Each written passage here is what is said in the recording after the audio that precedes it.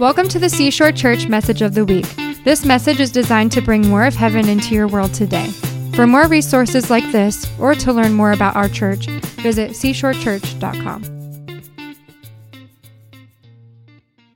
Turn with me to John chapter 9 if you brought your Bibles. And Emily, can I use your stand? I forgot. Oh, she's gone. I forgot to ask you if I can use this. Is that okay? I didn't want to presume. That's hers. John chapter 9.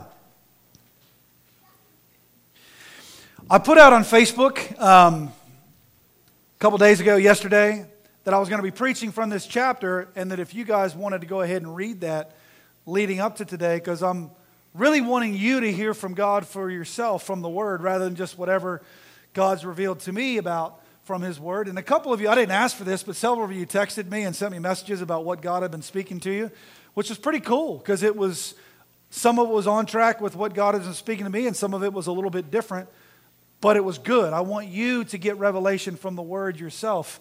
But I'm going to actually read this chapter together to you. John chapter 9, this is going to shock you, it precedes John chapter 10. John chapter 10 is a very important chapter for us as believers today. It always was. All Scriptures God breathed, that is useful, right? But for this day and age that we live in, John chapter 10 is essential.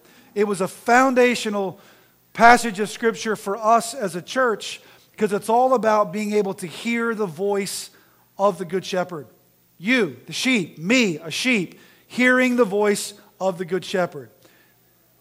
Chapter 10, which is not what we're doing today, is preceded by, guess what? Chapter 9. So sometimes it's good to read what comes before it if you want to understand John chapter 10. We'll get to John chapter 10. We're going to be teaching a lot about how you can hear from the voice of God yourself, not just what I say, but what God is actually speaking to you. But it begins here. Interesting thing happens to Jesus, and it says here, John chapter 9, verse 1, I'm reading from the NIV. As he went along, he saw a man blind from birth. His disciples asked him, "Rabbi, who sinned, this man or his parents, that he was born blind?" "Neither this man nor his parents sinned," said Jesus, "but this happened so that the work of God might be displayed in his life. As long as it is day, we must do the work of him who sent me. Night is coming when no one can work.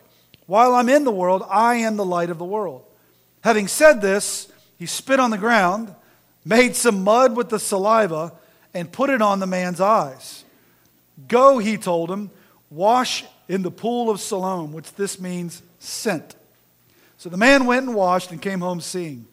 His neighbors and all those who had formerly seen him begging asked, "Isn't this the same man who used to sit and beg?"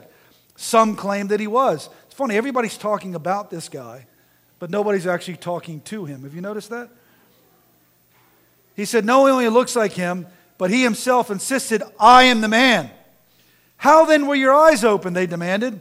He replied, "The man they called Jesus made some mud, put it on my eyes, told me to go to Siloam and wash. So I went and washed, and then I could see." "Where is this man?" they asked him. "I don't know." So they brought to the Pharisees the man who had been blind. Now the day on which Jesus had made the mud and opened the man's eyes was a Sabbath. Therefore the Pharisees who asked him how he had received his sight, "He put mud on my eyes," the man replied, "and I washed, and now I see." Some of the Pharisees said, "This man is not from God, for he does not keep the Sabbath." But others asked, "How can a sinner do such miraculous signs?" So they were divided. Finally, they turned again to the blind man. "What have you to say about him? It was your eyes he opened." And the man replied, "He is a prophet." The Jews still didn't believe that he had been blind and had received his sight until they sent for the man's parents. "Is this your son?" they asked. "Is this the one you say was born blind? How is it that he can now see?" "We know is our son," the parents answered, "and we know he was born blind, but how he can see now, or who opened his eyes, we don't know. Ask him. He's of age. He'll speak for himself." His parents said this because they were afraid of the Jews, for already the Jews had decided that anyone who acknowledged that Jesus was the Christ would be put out of the synagogue. That was why his parents said, "He is of age, ask him." A second time they summoned the man who had been born blind. "Give glory to God," they said. "We know this man's a sinner." He replied, "Whether he's a sinner or not, I don't know. One thing I do know, I was blind, but now I see." Then they asked him, "What did he do to your eye? Or what did he do to you? How did he open your eyes?" How? He answered, "I've told you already, and you did not listen. Why do you want to hear it again? Do you want to become his disciples too?" Then they hurled insults at him and said, "You are this fellow's disciples. We are disciples of Moses. We know that God spoke to Moses, but as for this fellow, we don't even know where he comes from." The man answered, "Now that's remarkable. You don't know where he comes from, yet he opened my eyes. We know that God doesn't listen to sinners. He listens to the godly man who does his will. Nobody has ever heard of opening eyes of a man born blind. If this man were not from God, he could do nothing." To this they replied, "You were steeped in sin at birth. How dare you lecture us?" And they threw him out. Jesus heard that they had thrown him out. And when he found him, he said, "Do you believe in the Son of Man?" "Who is he, sir?" the man asked. "Tell me so that I may believe in him." Jesus said, "You have now seen him." In fact, he's the one speaking with you. The man said, "Lord, I believed." And he worshiped him. Jesus said, "For judgment I've come into this world so that the blind will see, and those who see will become blind." The Pharisees who were with him heard him and say this and asked, "What, are we blind too?" Jesus said, "If you were blind, you'd not be guilty of sin. But now that you claim you can see, your guilt remains." Lord, I pray that you would speak to us this morning from your word. Whatever it is that you have for us this morning, I thank you that you are still in the business of opening blind eyes. Open eyes this morning. Open our eyes that we can see your glory. So a couple of things you notice about this story as I was reading through it. It's interesting the culture that this blind man was in. Obviously, he had been born blind, so they only knew him as a blind man. And he's of age, he can speak for himself, so this isn't a kid. They had been passing by this blind man every day. He was well known. And as you can see, even the disciples talk about him, but there's not actually a connection with him. Because nobody's ever heard of a man being healed who was born blind, so why try? If it's never happened before, why should we give it a go? Obviously, he's going to stay blind because we've never seen anybody healed of this thing before. But Jesus says his blindness was not because of his sin. Isn't it funny when something doesn't fit in our paradigm of how we think it should go? It must be some fault of theirs or someone else's. This myopic view of their world is through the law. That if you're blind, it's because you did something wrong or your family did something wrong. But not all blindness is caused by sin. Instead of maybe asking how this guy got blind, maybe they should have been asking, how can his eyes get opened? It's amazing when you change your worldview how things can change. But sometimes it's not someone's sin that's causing blindness. It's the toxic environment that they're in. It's the environment itself that's causing the blindness. This man was living, born into, sitting in every day, a toxic environment that was keeping him blind. These were his physical eyes. But there are people today that still sit in toxic, religious, or worldly cultures that are keeping them blind. And the church is looking at them and going, I got no answer for you.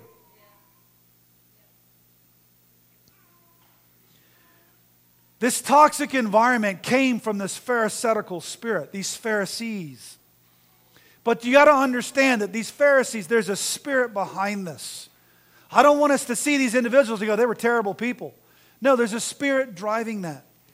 There's a spirit that drives the evil in our world. Our battle is not against flesh and blood, against Republican and Democrat, against left and right, against conservative and liberal. Our battle is against Not flesh and blood, but it is a spiritual battle. It is the kingdom of heaven against the kingdom of darkness. And the kingdom of darkness creates toxic culture. And it keeps people blind. It happens in classrooms, it happens in neighborhoods, and it happens in churches. And God is primarily, one of the primary ministries of Jesus was opening blind eyes. And I'm praying He does it. It's happening now. This pharisaical spirit was causing the blindness. Why? Because they had already decided that Jesus was a sinner. They just decided it. Why? Because He was doing things that didn't fit within their religious system. Look, we know this is how God works. Okay? You do this, you do that, you do this, and God will do this, this, and this. It's called retribution theology. You do good, you get good. You do bad, you get bad. So you better do as much good as you can if you hope to get a sliver of God's blessing. But that's not how God works. It keeps people in bondage. And because Jesus' method didn't fit into their system, they just decided, you must be a sinner because we have no answer for what you've got.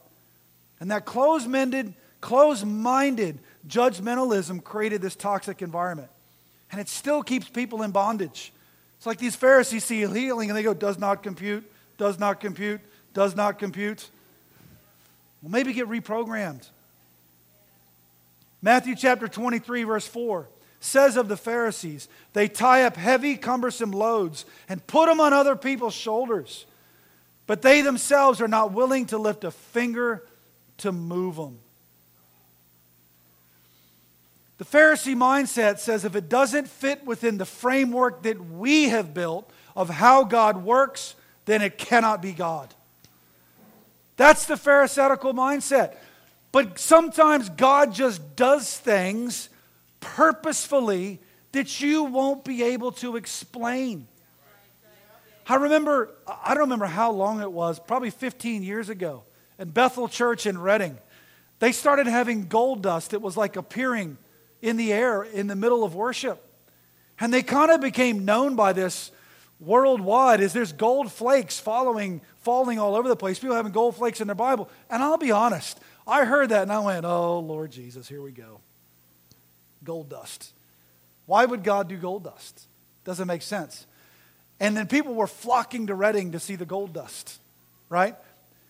And then I saw some videos of it actually happening and falling on people's like phones so you could show it.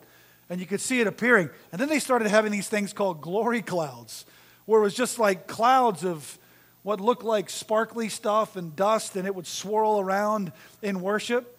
And I've seen videos of this stuff, but there's still that side of me that's like, I'm flipping through my Bible, I'm going, I don't see gold dust, I don't see glory cloud. I'm probably not really looking, I'm just kind of going, everything I know about the Bible, I've never seen that before, as if I've got the whole Bible memorized, right? And then I heard Bill Johnson, the pastor, explain this. And he gets up and he goes, we never asked for gold dust. We never asked for it. It just started happening in our meetings. And you know what we did? We checked all the air conditioning units to make sure people weren't putting stuff in it, trying to help God. We did all the investigation, and we couldn't find it anywhere. It just appeared. And I have no idea why. The gold dust didn't fall on people and they got healed. There was no explanation for it. He goes, I don't know why God did this. I think sometimes He just does things here that we purposefully can't explain just to help us remember, by the way, I'm God, I'm going to do what I want. Fit this into your little theological framework of how I do. And He just goes, oh, that's a cute little theology you have. Gold dust.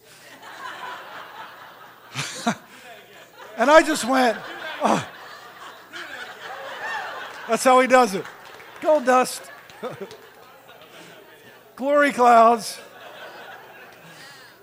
Don't you love that God doesn't try to fit within our framework of how we think He's going to work? You look at the Old Testament prophets, they got told to do some weird stuff. But you know what I love? Shema, hear and obey. They weren't going back to Him and going, can I do A, B, but not C, D, and E? Because some of this stuff is kind of weird. Sometimes God does things in your midst that you won't be able to explain, just for the purpose of doing something that you can't explain. Let God be God. But the Pharisaical mindset says this healing of a man born blind on the Sabbath, when we're not supposed to do this, doesn't fit within the framework.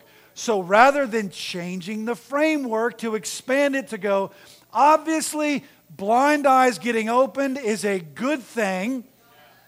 So maybe we were wrong about how we thought God moves. But the Pharisaical mindset doesn't do that. It goes, this doesn't fit. And it's a threat to the control we have over the people. So it must not be God. And what should have been celebrated was rejected and rebuked and called sin. I've never committed a sin that opened a blind person's eyes. And I'm tired of people sitting in environments where God is opening their eyes. But the toxic culture they're sitting in is calling them sinners, is calling them rebellious, of calling them divisive, when it's Jesus that's doing this.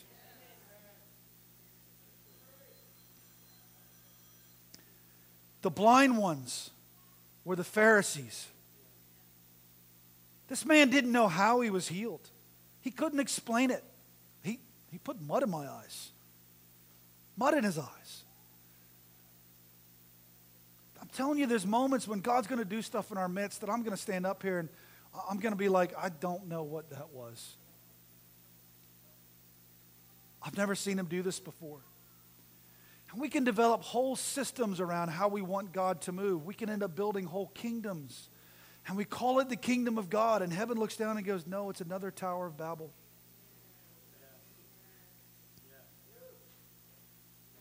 And I confused your language when you started building your kingdom. But the moment you committed to my kingdom, I sent my Spirit that unified your language. They all spoke in other tongues and they heard the mysteries and the glories of God in their own language. And I want to unify your language again. But you got to stop building towers. Got to stop building structures and systems that hem people in, that keep them giving and keep them coming and keep the tower getting taller and taller.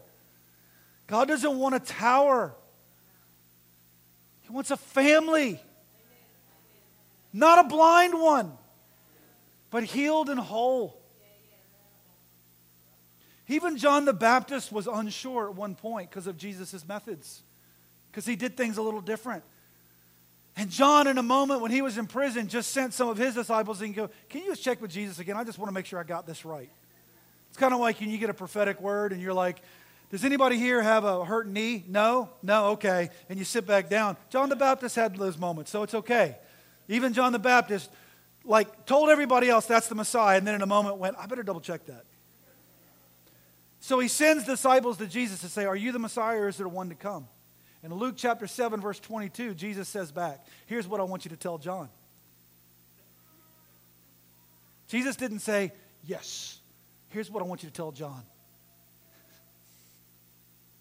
The blind receive sight. The lame walk. Those who have leprosy are cleansed. The deaf hear. The dead are raised. And the good news is proclaimed to the poor. Jesus was telling him that Isaiah 61, that you've been hanging on, is being fulfilled right now. When it was proclaimed, the Spirit of the Lord is on me because the Lord has anointed me to preach good news to the poor. He sent me to bind up the brokenhearted, to proclaim freedom for the captors and release from darkness for the prisoners. And those same ones whose blind eyes have opened, whose legs now work, whose leprosy is gone, even the scars are gone, they will rebuild the ancient ruins and restore the places long devastated. They will renew the ruined cities that have been devastated for generations. The ruined cities that are going to be regenerated are also churches. I'm believing for a move of God to sweep through the church. We are not the church. Seashore Church isn't the one that's got all the answers and has all the power. No, it's not. But I know that there are people sitting in pews right now who've got mud on their eyes.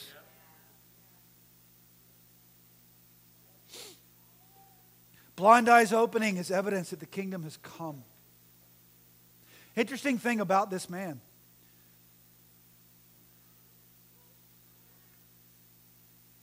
He didn't see when Jesus touched him. Imagine this. Hey, Jesus, how about this blind man? He's is that his father's sin, his sin? How did he get blind? Oh, no. It's so that the power of God might be worked out.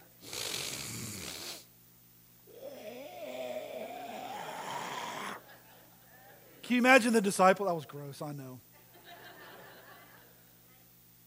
And then he just goes, spits and makes some mud, and picks it up and just goes.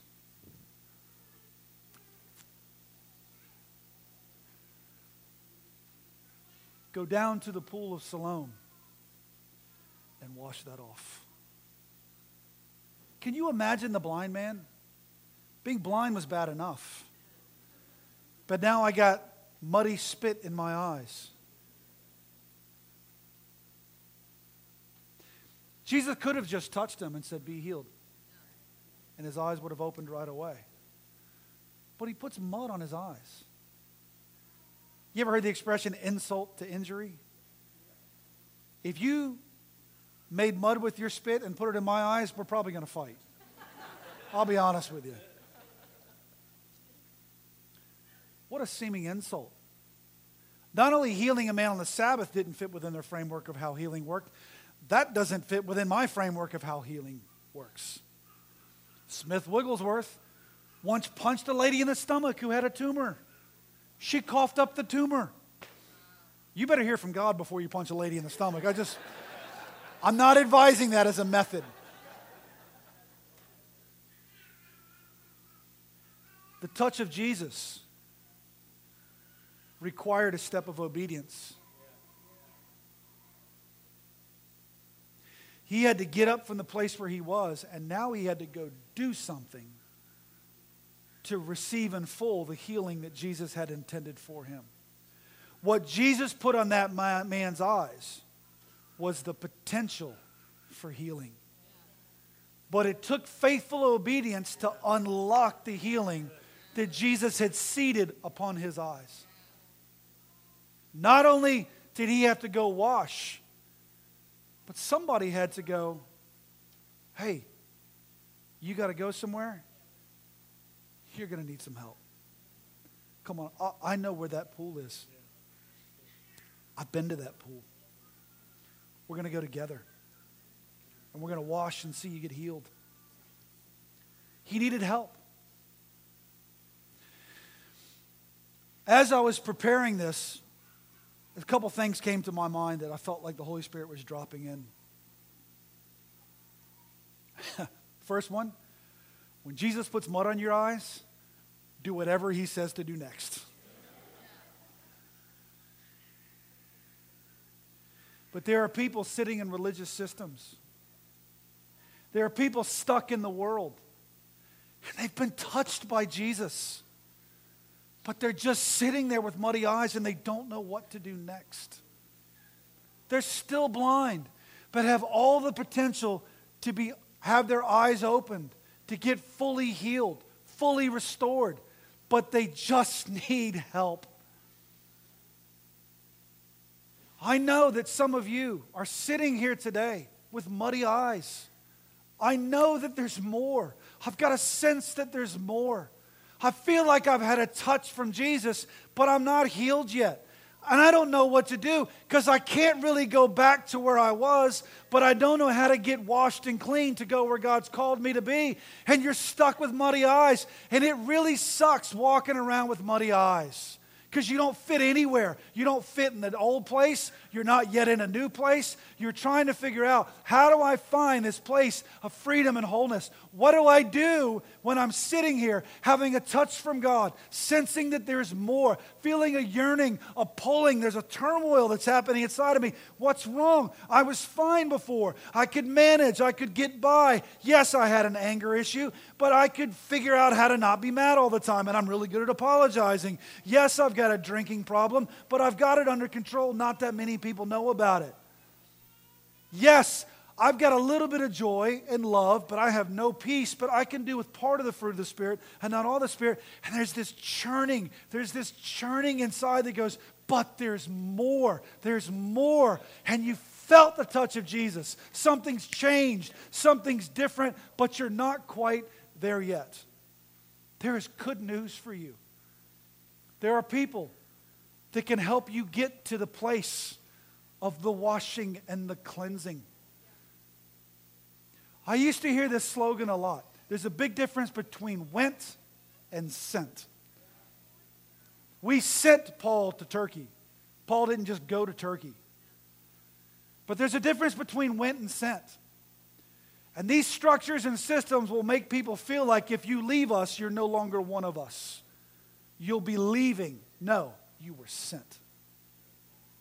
If you've heard the voice of the Lord, if He's touched you, and if you know it's Him that's doing the sending, don't leave because you're just tired. Don't just leave those places where you are just because they're toxic. I know people that are in toxic environments and the Lord said, stay. That's hard. But there's grace for you if He did. But if He's touched you and He said, go wash, you better do what He says after He puts mud on your eyes. Faith and obedience work hand in hand. They always work hand in hand. People are going to need help. They're going to need help. I've watched people in our church go through this next process that we're going to talk about. And I've watched them wash in the pool. And I've seen them get kicked out of temples.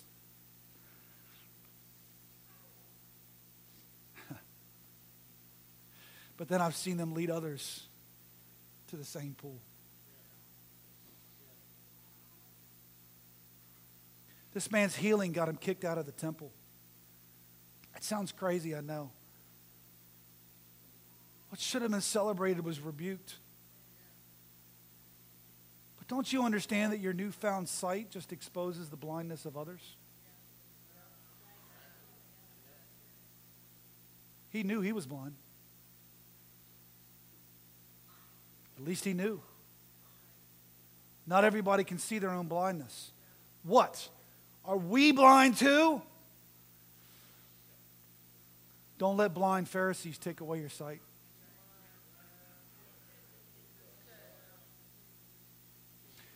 Some are sitting in these toxic religious systems. They're blind. Some of them have mud on their eyes. And the mud's not just religious systems. It's the worries and concerns of the world. Not the mud, sorry. The blindness is not just religious systems. Some people are so stuck in the world and chasing after the things of the world that they're blind to the things of the kingdom. Jesus touched him, but he couldn't get fully healed where he was. Get out of your toxic environment if He says go. To get washed and to get healed. Washed by the Word. Filled with the Spirit. If there's anything that I've seen, I've watched guys and girls sense that there's something more and go, I don't care where I have to go, but I'm going to get what it is that God has for me. I'm going to be filled. I will be filled. My eyes have been opened. I'm not staying where I am. Some are called to help muddy-eyed Christians get to the pool of scent. And they didn't leave, they were sent. Some have had their eyes open, but now are being interrogated by blind people. How did you get healed? You're better than us now? What, you see in the Spirit? You get prophetic words? God talks to you? Yeah. Does that make you better than us? No. It just means I can see. What do you mean you're not worried about all the stuff everybody else is worried about? What do you have that makes you so special? Sight. Sight. Don't fear the interrogations and the rebukes of blind people. Don't fear it. They will come. They will come. Some have gotten kicked out of the temple, called divisive, rebellious, sinner. Stop listening to blind people. There's only one voice you need to hear. That's John chapter 10. There's only one good shepherd, and I'm not him, and neither are they. Stop listening to blind people. Hear the voice of your good shepherd who is sending you. Pray for blind people to get touched too. Don't rebuke them back. Don't respond in kind. But pray for them to get the same touch. Probably the most encouraging part of this story, I don't know that Jesus did this with anybody else, is Jesus heard what happened. He heard that he got kicked out of the temple. And as we read, he goes and finds him. Jesus wasn't like, well, he knows where I am. Jesus heard that he got kicked out. He heard that what should have been celebrated was rebuked. And he sought him out and he found him. And he took it to another step. You see, Jesus needed this man to not just walk around with mud in his eyes. He needed him to obey the word that he gave him, because the step of faith always requires obedience. There's always something God's going to ask you to do. And when he sees this act of obedience, and then the man's eyes were open and he's rejected, he seeks him out. Jesus will find you wherever you are. You won't be alone. Do you hear me? You will not be alone. But the Pharisaical spirit will say, you're going to be all on your own. That threat was thrown at us so hard, you'll be completely alone. And I went, no, Jesus will find us if I hear and I obey. And he restores him. And the man's immediate response is to worship. I want to pray this morning. And we're actually going to kind of open up the front down here for anybody who actually wants prayer. If you just close your eyes for a moment with me. I know in a room like this, there may be people who have not yet made the decision to follow Christ.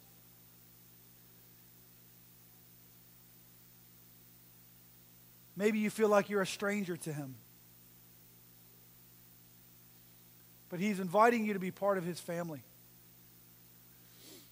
And if you've never made a decision to follow Jesus,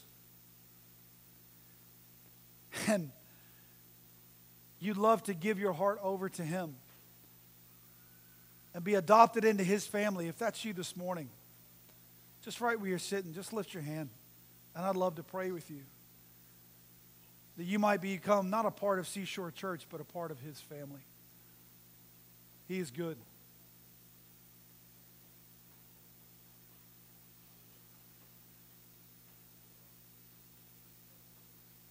Thank you, Jesus. And you can pray this prayer with me. Say, Jesus, I invite you into my heart. Forgive me of my sin. Cleanse me. Wash me. Help me to discover who you've created me to be. I give my life to you. In Jesus' name, amen. Amen. Thank you for joining us today. For more resources like this, or to find information about our weekly services, visit seashorechurch.com.